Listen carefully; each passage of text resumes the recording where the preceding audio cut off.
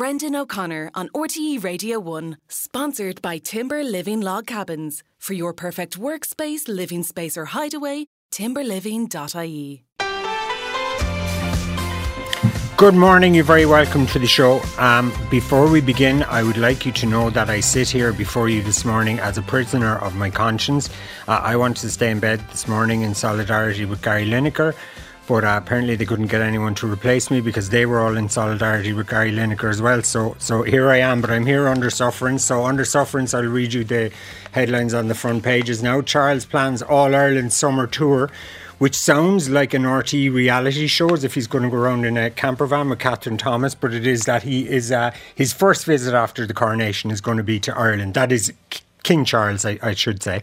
The Business Post, McGrath assessing small landlord tax breaks rejected by Donoghue last year. So these were rejected for the budget last year. They would include the deduction of local property tax against taxed income on rental properties, an exemption from PRSI or USC, a lower income tax rate, or an exemption from tax on the first 14,000 of rental income. They also have an interesting little sidebar there. Ryan and officials get burner phones for visit to China. Eamon Ryan and his officials travelling to China for St. Patrick's Day have been ordered to leave their internet devices used for state business at home, and they've been given so-called burner phones. They're like, one-off throwaway kind of phone. So basically, we're going over to make nice with China and to, promote trade links and everything. We don't even trust them enough to use our phones while we're there. It's an interesting dichotomy, isn't it? The Sunday Independent revealed political motive to lift ban on evictions. So they're saying here, Jodie Cochran has a story that the government feared an extension of the no-fault eviction ban would have seen a dramatic increase in homeless numbers close to the European and local elections next year. So they're saying there it was a timing issue, essentially. The Sunday Times, hotel mock VAT rebate with price gouging, that's all in quotes, on St. Patrick's Day. So we've seen about this for the last few weeks, about the prices of the few hotel rooms that are left next weekend. And the Mirror has Hollywood Frights, a story about Kerry Condon, and it's kind of a story about something that happened at the start of her Hollywood career, but there's a nice little bit in it inside about her watching the Oscar nominations being announced with Colin Farrell. Colin Farrell said, she came to his house 5 a.m. She was in her pyjamas. I opened the door. In she came. Kettle came on. Cups of tea. Box of Ferrero Rocher. And that was it. Isn't that nice? And the Sun on Sunday, penalty shootout. Revolt destroys BBC Sport. Lineker won't back down. Tim Davie, I'll not quit. The Observer, Lineker row threatens to topple BBC chiefs and hit asylum plan. The Telegraph, I won't quit, says BBC boss as he hints at climb down. And our panel this morning, Professor Alan Barrett is an economist and director of the ESRI. Linda O'Sullivan is a special needs assistant, a Forza campaigner and a member of the Labour Party. June Dorn is an estate agent from June Dorn Properties in Carlow. And Kevin Doyle is the group head of news at Media House Ireland. But I'll ask you first to put on your headphones, guys, and we'll go back to that front page story on the Mail, and I'm joined now by John Lee, Group Political Editor of the Daily Mail Group. Good morning, John. Morning, Brandon. So your front page exclusive today is about preparations for a visit from Britain's King Charles this summer. So what do you know about the trip? Well, officials and Gardaí have been tasked with doing the preparatory work. This comes from the same sources that would have given us the details of Joe Biden's visit in April. We wrote that story in December. So what usually happens is these officials across the groups who would organise any state visits and those in charge of public buildings have been asked just to do the scoping work, as they say. But then the big work will come for security, and all they've been told, the Gardaí and those officials involved in that end of it, is that it'll be a north-south visit and sometime in the summer. There's no official time, of course. The big date to consider is King Charles III's coronation on May the 6th, so sometime after that. Not quite as close in timing as we had as we had with Barack Obama and Queen Elizabeth II back in 2011.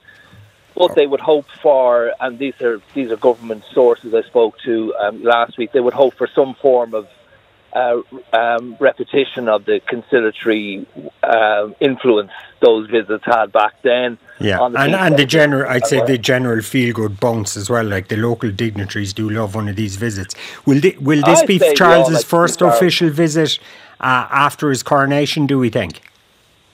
That's what they're saying, and we our sister paper in Britain, the Mail on Sunday, also their royal sources have confirmed to them that he would hope to see it as his first official visit. I think he has frequently expressed his affection for this country. He has pledged. I think it was you have Kevin Doyle there, the Irish Independent, did a good tot of the counties he has yet to visit, which brought it down to about 11 in Ireland, because he has said publicly that he would like to visit every county in Ireland before he dies. And Louth is one of the places he hasn't visited, and you seem to be saying today Louth could be central to both the Biden and Charles visit. Well, that was discussions with the Gardaí. They have been told, and we wrote the story again back in December, that Louth is somewhere that's very high on President Biden's agenda, because his ancestors come from there. I think Sligo and Mayo as well, but his real links are in Louth. And you know, their discussions have been around the fact that one of the counties, King Charles, hasn't visited is Louth. And listen, Bill Clinton could be on the way as well, could he? Pardon? Bill Clinton could be on the way as well. We won't know ourselves, like our heads will be spinning with excitement.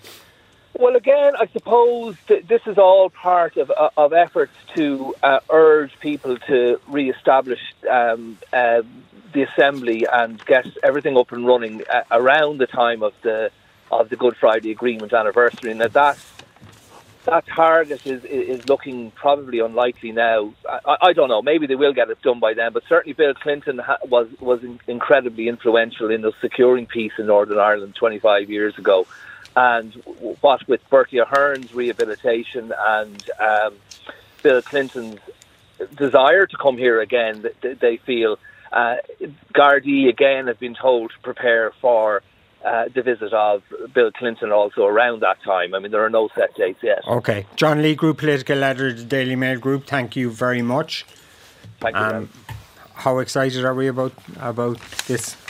Kevin Doyle, you're beaming with excitement. Well, not really, Brendan. It shouldn't come as a surprise. I think that he's going to come, perhaps if it's the first visit, that obviously has its own significance. But King Charles, but as he was Prince Charles, pretty much came to Ireland every summer, COVID aside. And it had actually kind of reached the point where in the newsroom you're going, will we bother covering that? Your man comes over all the time and he's just going around doing his thing. So there was almost, he knows the country so well. And John mentioned that tot that we did before, the counties. I hope he's kept a list of the counties he's gone to, because it's actually quite hard to keep track of where he has been. So it makes sense. Yeah, you would think though that him coming as king, and if it is his first visit and everything, Alan, the temperature is going down, isn't it, between Ireland and the UK a little bit? Yeah. Sunak has calmed things. There's been a de-dramatisation of everything. This could have that effect too. Yeah, no, you're sounding cynical this morning, Brendan, but I'm going to burst the cynicism and say I am genuinely excited about this. No, I think it's absolutely fantastic, to be perfectly honest. If you think back to the Queen's visit in 2011, I think there was a real sense, it vastly sort of exceeded expectations in terms of the feel-good factor that it generated. Unfortunately, Brexit created such difficulties in Anglo-Irish relations for quite a while, and have consumed a huge amount of sort of political energy, and have seen things on so many fronts stall. So it's not just the visit of the King himself, it's the combination of events, partly Sunak's arrival in Downing Street, his desire to actually get a deal done with the Europeans, which seems to have happened. If this can in some sense now be consolidated, I know there's still the difficulty about the DUP and how they'll react, but why this is a really, really important point is that 25 years after the Good Friday Agreement, one of the great disappointments in Northern Ireland is that economic growth hadn't really followed in the way that was expected. There was always this talk about the peace dividend, but really the Northern Ireland economy has stagnated to a certain degree. They've added a lot of jobs, but it hasn't taken off in the way that was expected. Brexit then was a tremendous negative in that context, because there was a feeling that foreign direct investment, which was so beneficial in the Republic, that was not going to happen in Northern Ireland to the same extent. But if we can get everything sort of, back on track, And if the real benefits to Northern Ireland of this unique arrangement where they can trade with Britain and the rest of the EU, this really does create the sort of conditions that Northern Ireland can see after the political normalisation to a degree, and only to a certain degree, but that economic normalisation should really has the potential to kick into gear. So it's almost like we've had 25 years.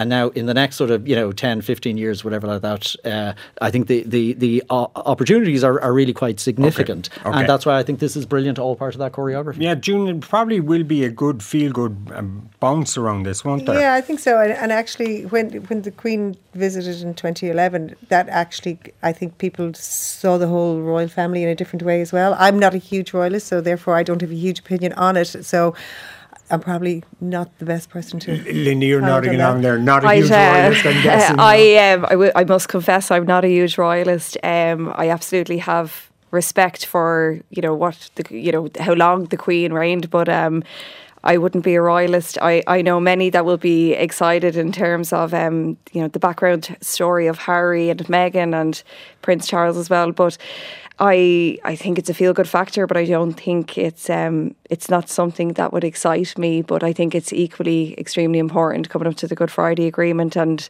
it's something that we need to keep, and we need to keep negotiations and keep lines of communication open and positive in terms of ourselves and Britain. Yeah, absolutely. Okay, now. Notwithstanding all that, there is a civil war going on in the UK as well. So, who wants to kick us off on Lineker here? Kevin? Well, they've all gone mad is the simple fact of the matter, I think, Brendan. There's two things happening. It's totally turned into a BBC story, which actually suits the British government, I think, quite well. But this actually goes back not to last week or 2 weeks ago when they started coming forward with the Stop the Boats messaging. But it actually, I think, goes all the way back to Brexit and before, because Britain is eating itself, and this is the most gettable manifestation of how Britain is tearing itself apart, is the fact that it has now effectively taken Match of the Day off air because the government has fallen out with the main presenter of it. The main presenter has fallen out with the government. It depends how you look at it, doesn't it? I mean, what's happening in the BBC, I don't know how they walk themselves back out of this one, because I think weirdly Gary Lineker is bigger than the BBC, and that's what this has probably proven to us, because there's reports in some of the papers today that ITV would only love to pay him more than he's getting from the BBC to go to them. And the reality is that what he spoke about as a football commentator, in terms of the language being used by the British government, I think most people actually probably agree with him on some level. Whether they agree that he's right or not to say it, it has been dehumanising. The idea that a whole political campaign has been built around the slogan of Stop the Boats, basically fend off the migrants. The language from Suella Braverman around invasion and talking that millions of people were coming, when in reality it's less than 50,000 last year. So there has been a whole propaganda machine around this, which he called out, and obviously it led to this.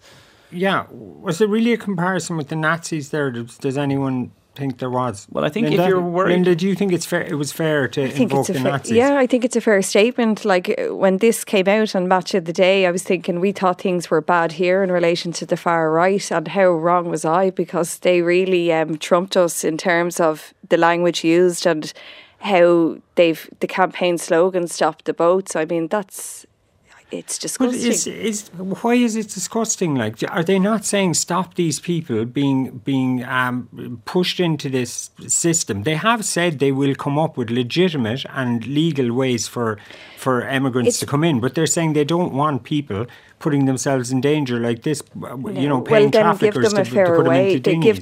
Give them an option, and there's no other option. Like, nobody puts their children in a boat unless the water is safer on the land that they're going to, and that's what it's about. It's like in Ireland when we had the Ukrainians and then other refugees, and how are we going to differentiate who needed something more? You can't differentiate between that, but like, the simple fact of the matter is Gary is using his voice to help the voiceless. And to hear many politicians across the UK who are children of immigrants themselves use and campaign with a slogan that's so abhorrent, it's disgusting. And I have every bit of solidarity for Lineker, for the others that are supporting him as well, because I mean there's many people within the BBC that came from those families as well. Can I ask you another question? If he had been appearing at like pro-Brexit marches, he did appear at anti-Brexit events. If he was saying stuff like, we must support the government on this, stop the boats and everything, would you still be supporting his right to be speaking out? Do you think everybody would? Or do you think it's that a lot of people just agree with what he's saying? I think a lot of people just disagree. You're going to get the split. I won't say it's 50-50 because it's absolutely not, nor is it in Ireland in terms of when we, the anti-refugee sentiment or supportive of the refugees. But I think it's the manner of which he's using his space and his voice for the people that don't have a voice. And okay, so it is kind of that people agree with what he's saying, not so much on the principle of being allowed to speak out. Like, do you not think, Alan, if he was saying different stuff, it could be a very different story? Oh yeah, no, without a doubt. And I think if he wasn't such a popular character, I mean, there's this sort of sense that he has a certain saintliness or whatever like that, and an appeal. But I mean, you can look at this story in so many different ways and so many dimensions to it. But I mean, just to take one angle from a BBC perspective and from a sort of a crisis management perspective, it's just breathtaking how inept they've been. It seems to be one of their core difficulties is this completely uneven application of this principle of who has to be impartial and what does impartiality actually mean. And of course, everybody's drawn comparisons with Alan Sugar, who is a well-known Tory supporter. There's a list of them at this stage. Well, it's quite extraordinary. So why they would have decided that Lineker was the person to go after. So that was the first strange thing. The other thing is, of course, they have this incredible Achilles heel now, and this is the relationship with the chair of the BBC to Boris Johnson. And this, of course, is the guy who facilitated the loan of £800,000 to Johnson. Who has not stepped back while that is under investigation. This is yet another, and it's almost as if once you start putting yourself in these sort of tricky situations, it just sort of unravels because you've no sort of moral authority or whatever like that to really push this. So it's extraordinary the way it's unfolded. And I'm trying to think of an Irish comparison. I mean, for Match of the Day, I know it was sort of technically shown, but I mean, for example, the sports results were not broadcast, I think, at 5:15 yesterday. And I think even in an internet age, I think it was BBC Radio 5 a few months ago tried to cancel the sports results at 5 o'clock because there was figure, with your phone you can get, how Notts County did or, Leyton Orient at any particular. But there was a complete backlash about this. And these are sort of, cultural, parts of the sort of social fabric. So for Match of the Day to be broadcast in the way it was. But Football Focus didn't happen yesterday. My God. Yeah, no, there's a few things you would wonder about though. Like the BBC is paid by the taxpayer, right? Impartiality is supposed to be a cornerstone of public service broadcasting. There are young kids, as we all know, trainee journalists, people working in newsrooms across the BBC who are held to all these standards and who aren't multi-millionaires like Lineker wrestling with their consciences in public. I kind of feel sorry for a lot of them who are trying to hold the line in an age of fake news and all that kind of stuff. But I think everybody agrees with you, but the problem still is the BBC has to decide who has to be impartial and who hasn't. Okay, and it's just this sort of question. Like, get your policy straight, and any employer will know this. Okay, if you have policies, make sure they're applied consistently across, because people will deal with the rules, okay, and will accept them. But if there's a perception that it's applied to some people and not to others, that's when the difficulty arises. Yeah. And if there was a blanket, if you get a check from the BBC, you're not allowed to tweet about anything, that would be clear. But it seems it's not at all as clear as that, which is one of the problems the BBC has. Yeah, I wonder, Kevin, the answer to this is that Lineker has to maybe accept in some kind of way that, okay, maybe I went a bit too far this time, and the BBC on the other hand goes, we're going to clarify these rules properly so that everybody climbs down a little bit, because the BBC certainly want him back on air. Yeah, Tim Davie, who did his interview, the boss of the BBC, with the BBC last night, said success for him is getting Gary Lineker back on air, and I think they have to, because otherwise how do they reimagine Match of the Day without him at this point, given what has happened? So I think ultimately you kind of need them all to go into a room, bang heads, and for Gary Lineker to go, maybe not apologise for what he has done, but agree what happens from here on in. Which a friend of his who's on I think LBC or something, who's an ex-tennis player, said he was talking to Lineker on Thursday, and Lineker said, look, maybe I did go a bit far with that one. So maybe that's Lineker allowing friends to kind of put this out to pave the way for it. Okay, well, look, we're not going to solve that one today. I don't think so. I do feel sorry for all those people who felt they couldn't go into work in the BBC yesterday. I'm sure a lot of them who probably did want to go into work, but I mean, they couldn't do it, and they're not in the position that Gary Lineker is in. Okay, Professor Alan Barrett, Linda O'Sullivan, June Dorn and Kevin Doyle are staying with us. We'll take a break. Brendan O'Connor on RTE Radio 1. Brendan O'Connor on RTE Radio 1. Welcome back. Our panel still with us. Professor Alan Barrett of the ESRI, Linda O'Sullivan, Special Needs Assistant, Forza campaigner, member of the Labour Party, June Dorn, who's an estate agent in Carlow, and Kevin Doyle of Media House Ireland. Now, before we get to the eviction ban, June, you picked out the front page of the Sunday Times. Hotels mock VAT rebate with price gouging on St. Patrick's Day. Yeah, that's kind of, it seems well, it is definitely wrong. It's taking opportunities, but it's going to stop tourism. Irish tourists going into Dublin or anywhere else to go to an event.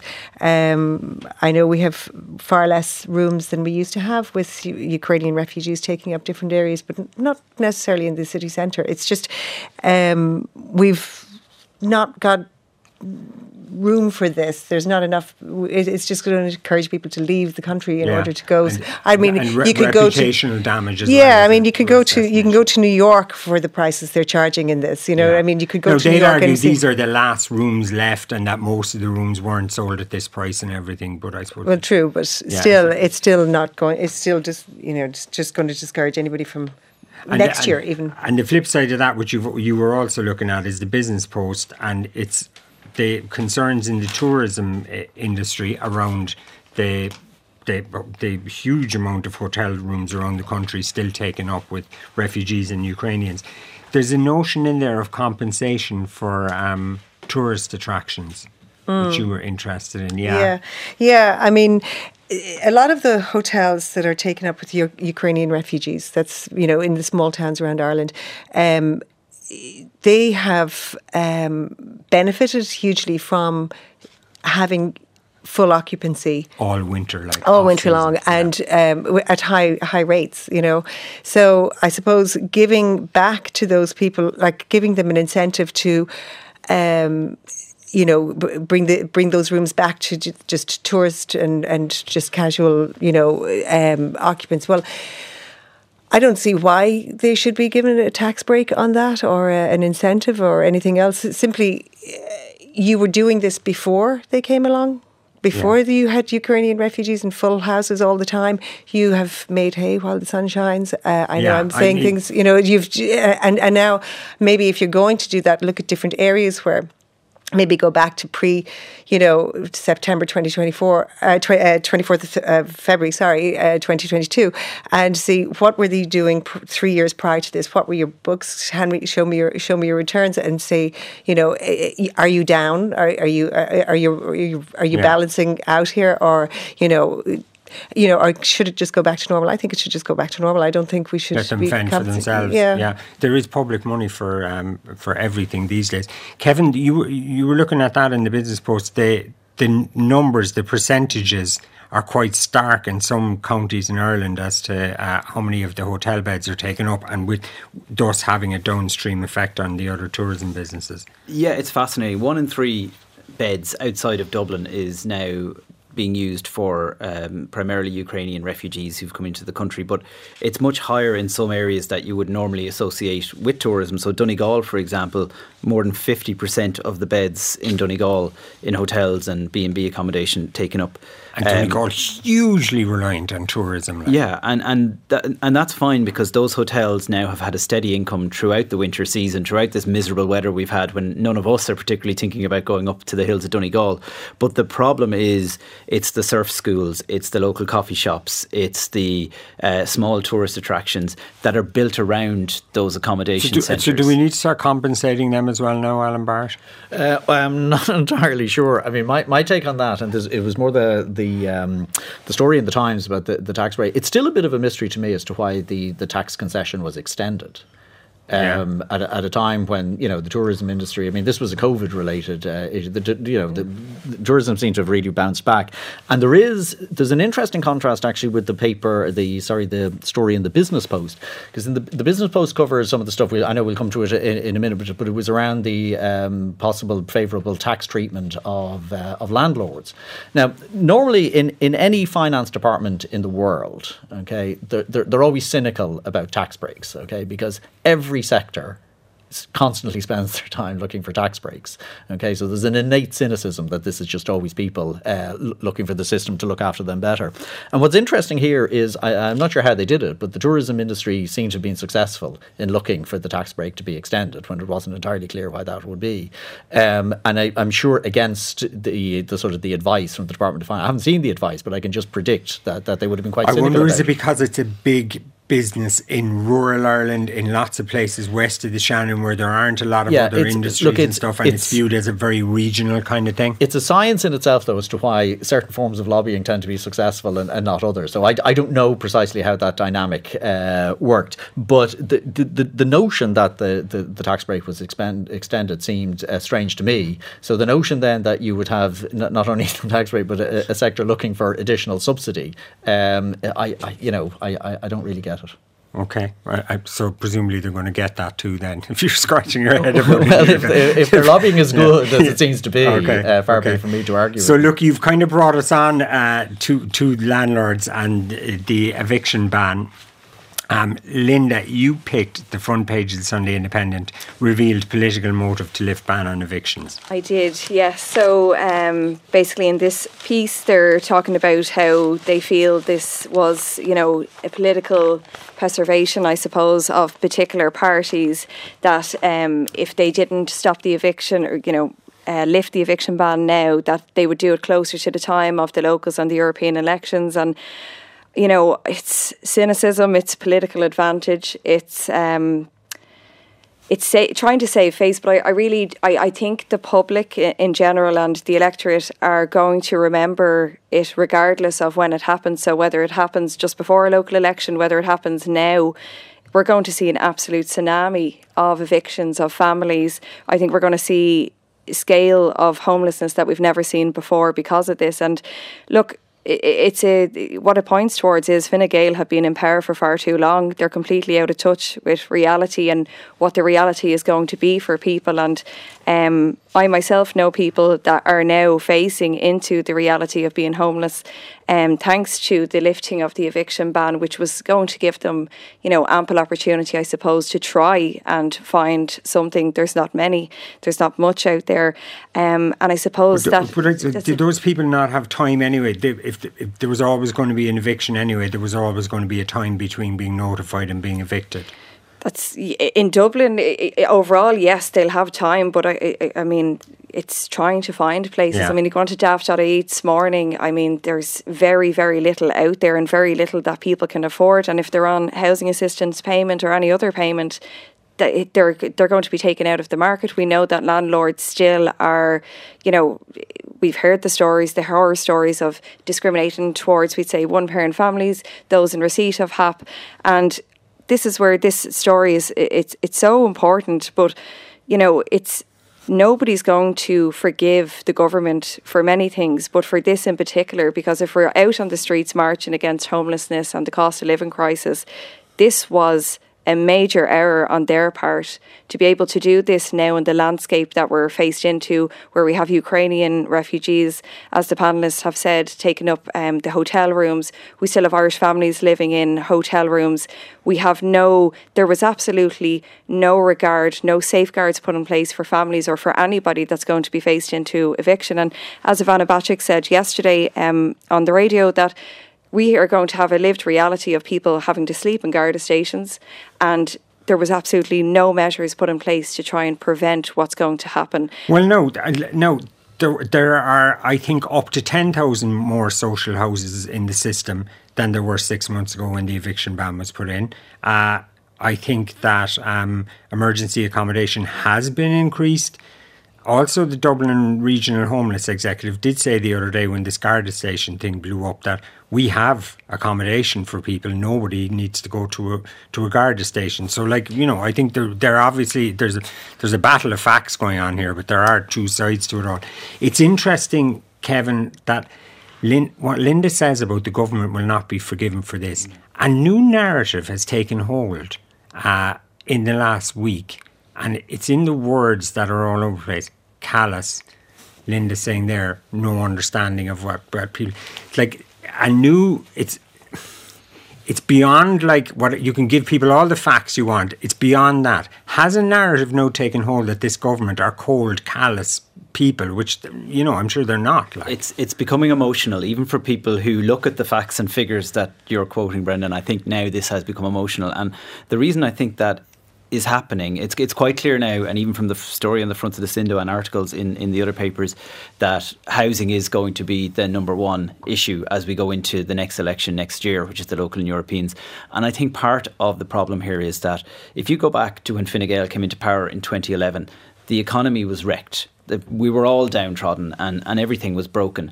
And they said about first and foremost fixing the economy, and Michael Noonan said at the time that we couldn't do anything till we fixed the economy, and arguably they did. We have a booming economy again. There are jobs there for anyone who wants a job. 2016, Simon Coveney was housing minister. I think people almost forget that at one point Simon Coveney was housing minister, launched Rebuilding Ireland, which was built on a classic Enda Kenny 5-point plan, which included ending homelessness, increasing the stock of housing, more social housing, bringing existing stock back in, and solving the problems that were in the rental sector. That was 8 years ago. Since that, we've had Owen Murphy, now we have Darragh O'Brien, we've gotten rid of Rebuilding Ireland, we've replaced it with Housing for All. And all of those 5 pillars that they set out in 2016 arguably are worse. We are in a worse place than we were back then, even though we have increased the stock.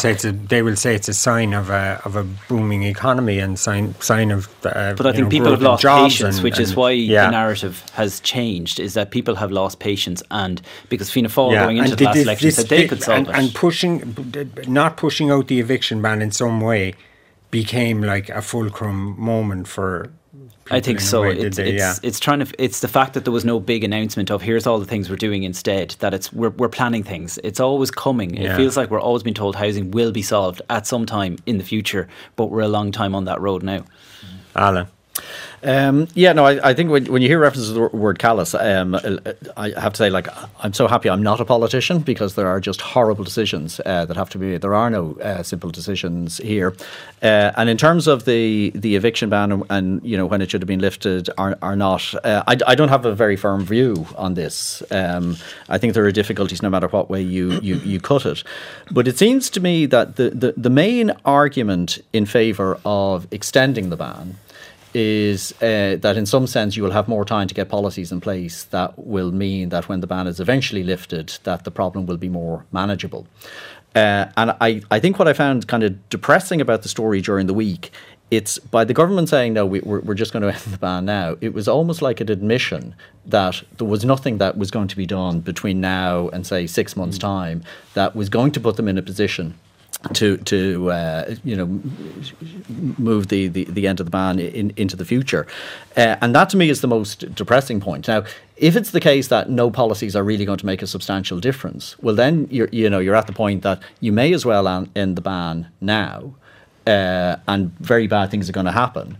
But if policy is not going to improve the situation in 6 months, the number of people actually who will then be affected by the lifting of the ban will be much greater.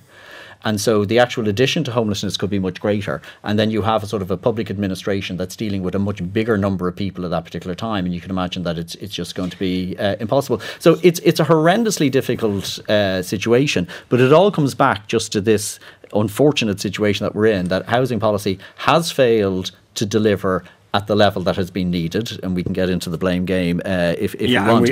But specifically that there's very little that it seems that can be done between now and, say, the end of the summer. Okay, all right. So look, June, from where you're standing on the ground, okay, I have a few questions I want to ask you. First thing, your thoughts on the eviction ban? Should it have been pushed out? Was it putting landlords off? Was it causing people to get out of the market? Absolutely.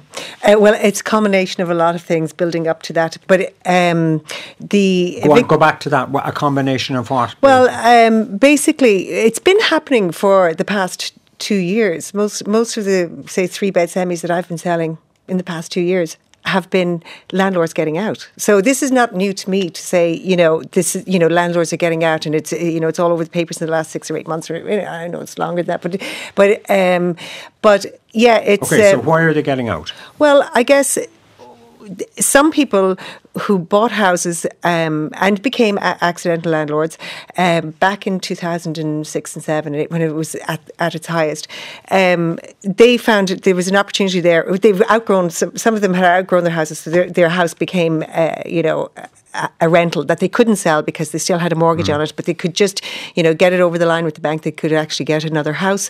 They ended up keeping this house. Now that house has reached a point in which they can now sell. It doesn't mean they make money. It just doesn't mean they're going to make money. Just enough to pay back their loan, what's left on a loan. And at this point in time, a lot of these houses are reaching a point where they've come back up to what they paid for them. So a lot of landlords are looking at it and saying, you know what, my house is now worth, they ask you, what is it worth? And you say, okay, it's worth 220. Great, that's what I paid for it. I'll leave now because then I won't have to pay capital gains on it afterwards. I didn't mean to be in this space in the first place. Yeah. And also, the RPZ is a deterrent, a big deterrent for some, simply because the rent pressure zone. Because when you can only raise the rent by 2% and you hadn't raised it because you had an excellent tenant who was paying the rent, keeping the house fine, the property, everything was going well, and you just didn't want to do it, or they had small kids, and most landlords are actually, just ordinary people like you and me, and they're one house, maybe two, mostly just like a lot of them are just own one other property and it's rented out. So they get to know the tenant and they have a relationship with them. So they didn't raise the rent. Now they're at a point where that tenant leaves, or it's no longer viable for them to keep that house.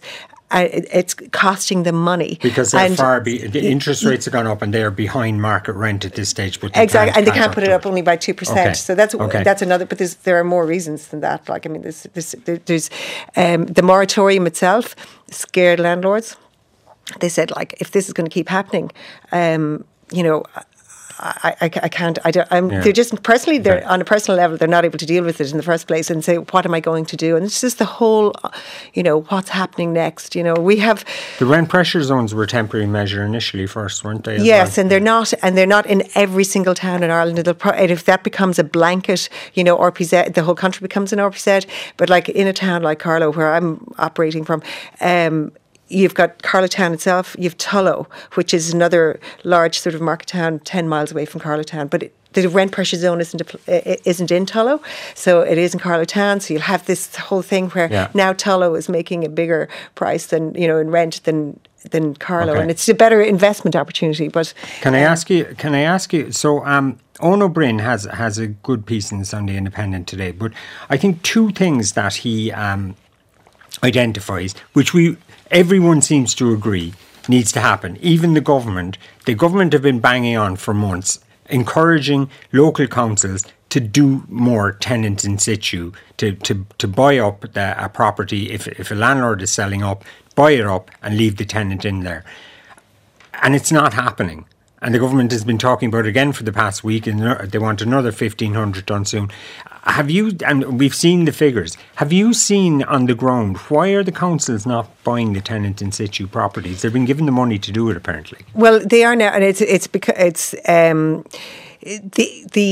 from what I've seen, and with the local authorities that I deal with on a regular basis, I do a lot of work with social housing bodies and things like that. So the local authorities do not have the manpower to manage those properties. So it is better, those properties, for somebody who's on a HAP scheme or a ROS scheme, they are.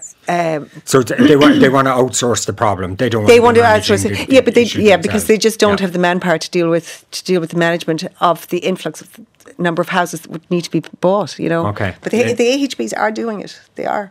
Yeah, okay. Linda, what do you think about that?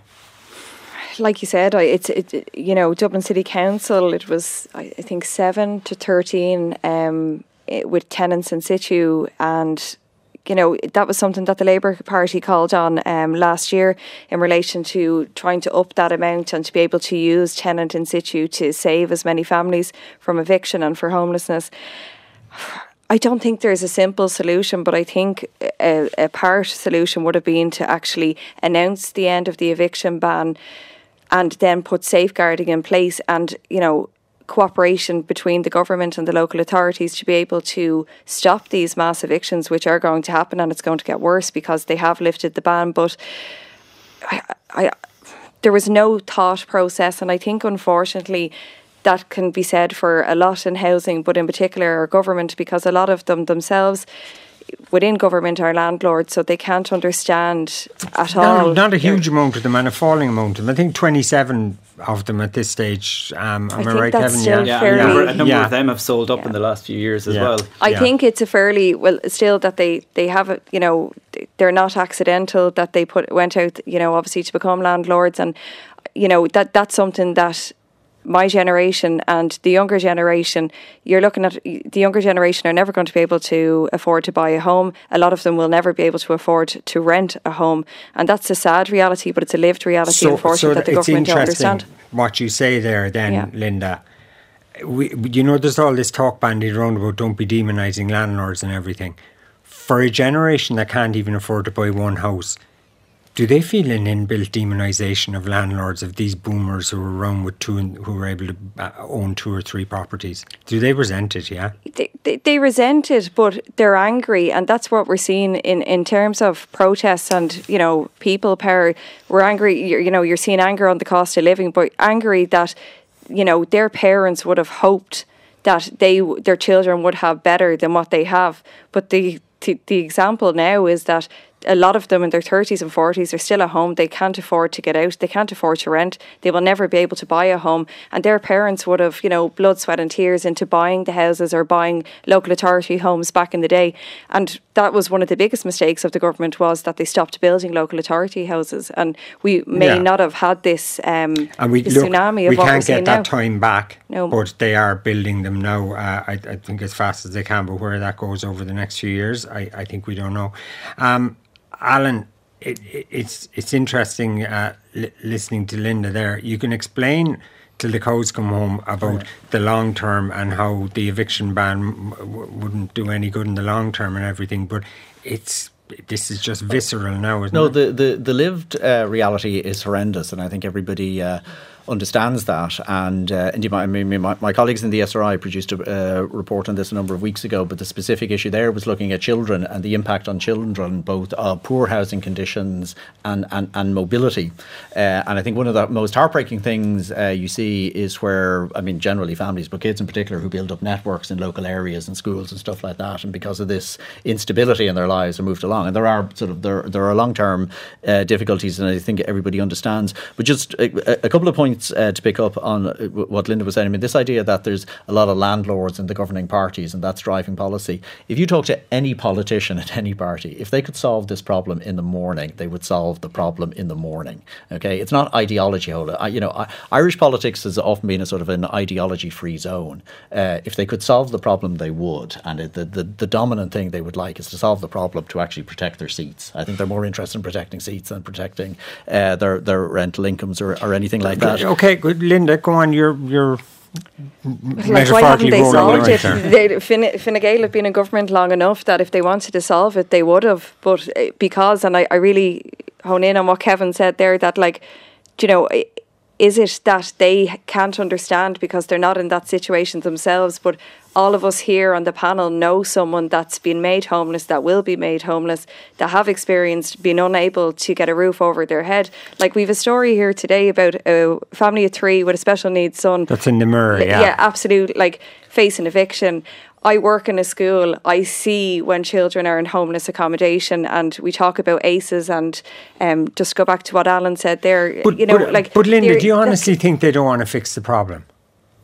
Part of me, yes, because they can't understand their own privilege of being able to own a home. You think they don't get it? Yeah, they don't get it. No, they're absolute. It's privilege in some parts beyond belief, because they could never understand what it's like to manage a household when you're facing eviction. They could never understand the lived reality of the mother living in a hotel room. They could never understand the shock of when you get an eviction notice and what that's going to do to children. I'd ask any of the government TDs, go into a school and speak to a child that's have to spend time doing their homework at the end of a bed with 2 sisters, 3 brothers, all in the same room, through no fault of their own. I think in fairness, a lot of them would say that they do talk to people in duress all the time. And you know what? We don't know. Well, they take photographic opportunities and, you know, say that they understand, but the reality is they don't, because they're not in that situation. Okay. Which brings us on actually to somebody who possibly has more of a claim to know what she's talking about.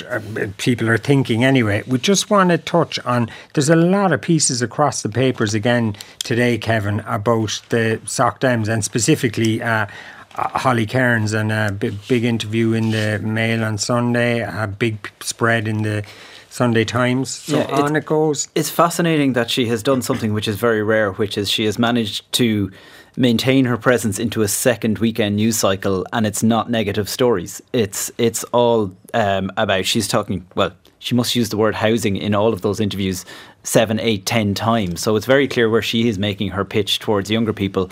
That she gets it. That she gets it. She is living at home. She talks about, as she comes from a farm in Cork, she'd love to build on the land at home, so she's lucky to have land, but the cost of actually building something is too much, and she's on €100,000 as a TD, so she lives in some sort of converted flat at her mother's house.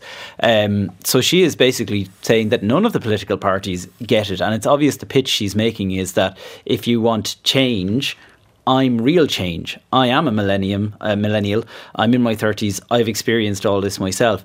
So it's very interesting, because it's where politics is going now. Housing is becoming the big thing. And I've long had a theory that we've seen elections fought in the past, Brendan, on health. And the truth of it is, we care about health when granny's on a trolley, or when one of our parents is in bother and needs something. And then we kind of move on and get on with our life. But housing goes through every generation. And you know, the more issues you talk about in here, housing is at the bottom of so many of them as well. Yeah, I see your point. Linda, you were a member of the Social Democrats before you joined Labour. Yeah. Are you sorry? No, you didn't stay for this exciting new dawn. Well, first and foremost, I can never be accused of being an opportunist. I left before Holly Mania gripped the world, but I can say, as a fellow female, I'm incredibly proud of Holly Cairns and what she will achieve and has achieved so far. She's a very impressive politician. Do you think there will be, like you were talking about the privileged ones you feel don't get it now, and look, none of us are saying that's a factor or anything. This is just your kind of impressions of things. Might she feel like somebody, despite what Kevin says, the 100 grand, like, and you know, the land to build at home and all that, might she feel like somebody who gets it more? Yes. Yeah. Of course she gets it, yeah, because she can absolutely come from the place of not being able to rent in her own county, not being able to build, like Kevin was saying. Like, she is in touch with what the lived experience is for many within that generation.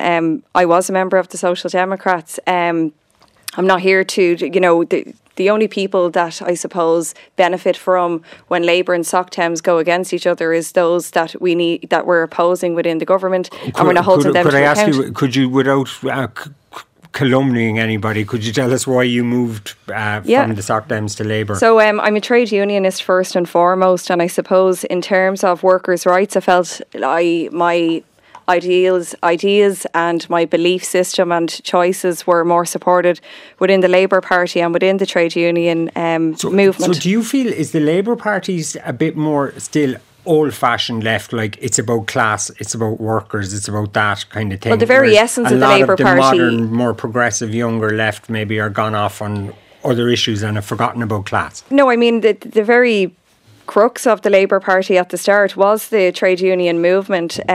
There's youth within the Labour Party. We only seen a new election of Labour youth yesterday, but in terms of what the Labour Party offers, and in terms of no party political broadcast. Why did you leave the sock Thames? Let's focus because I felt the Labour Party, they don't just talk the talk, they walk the walk. You're in good. Terms you of brought workers' that rights. back to a party political broadcast. Okay, we're going to take a break.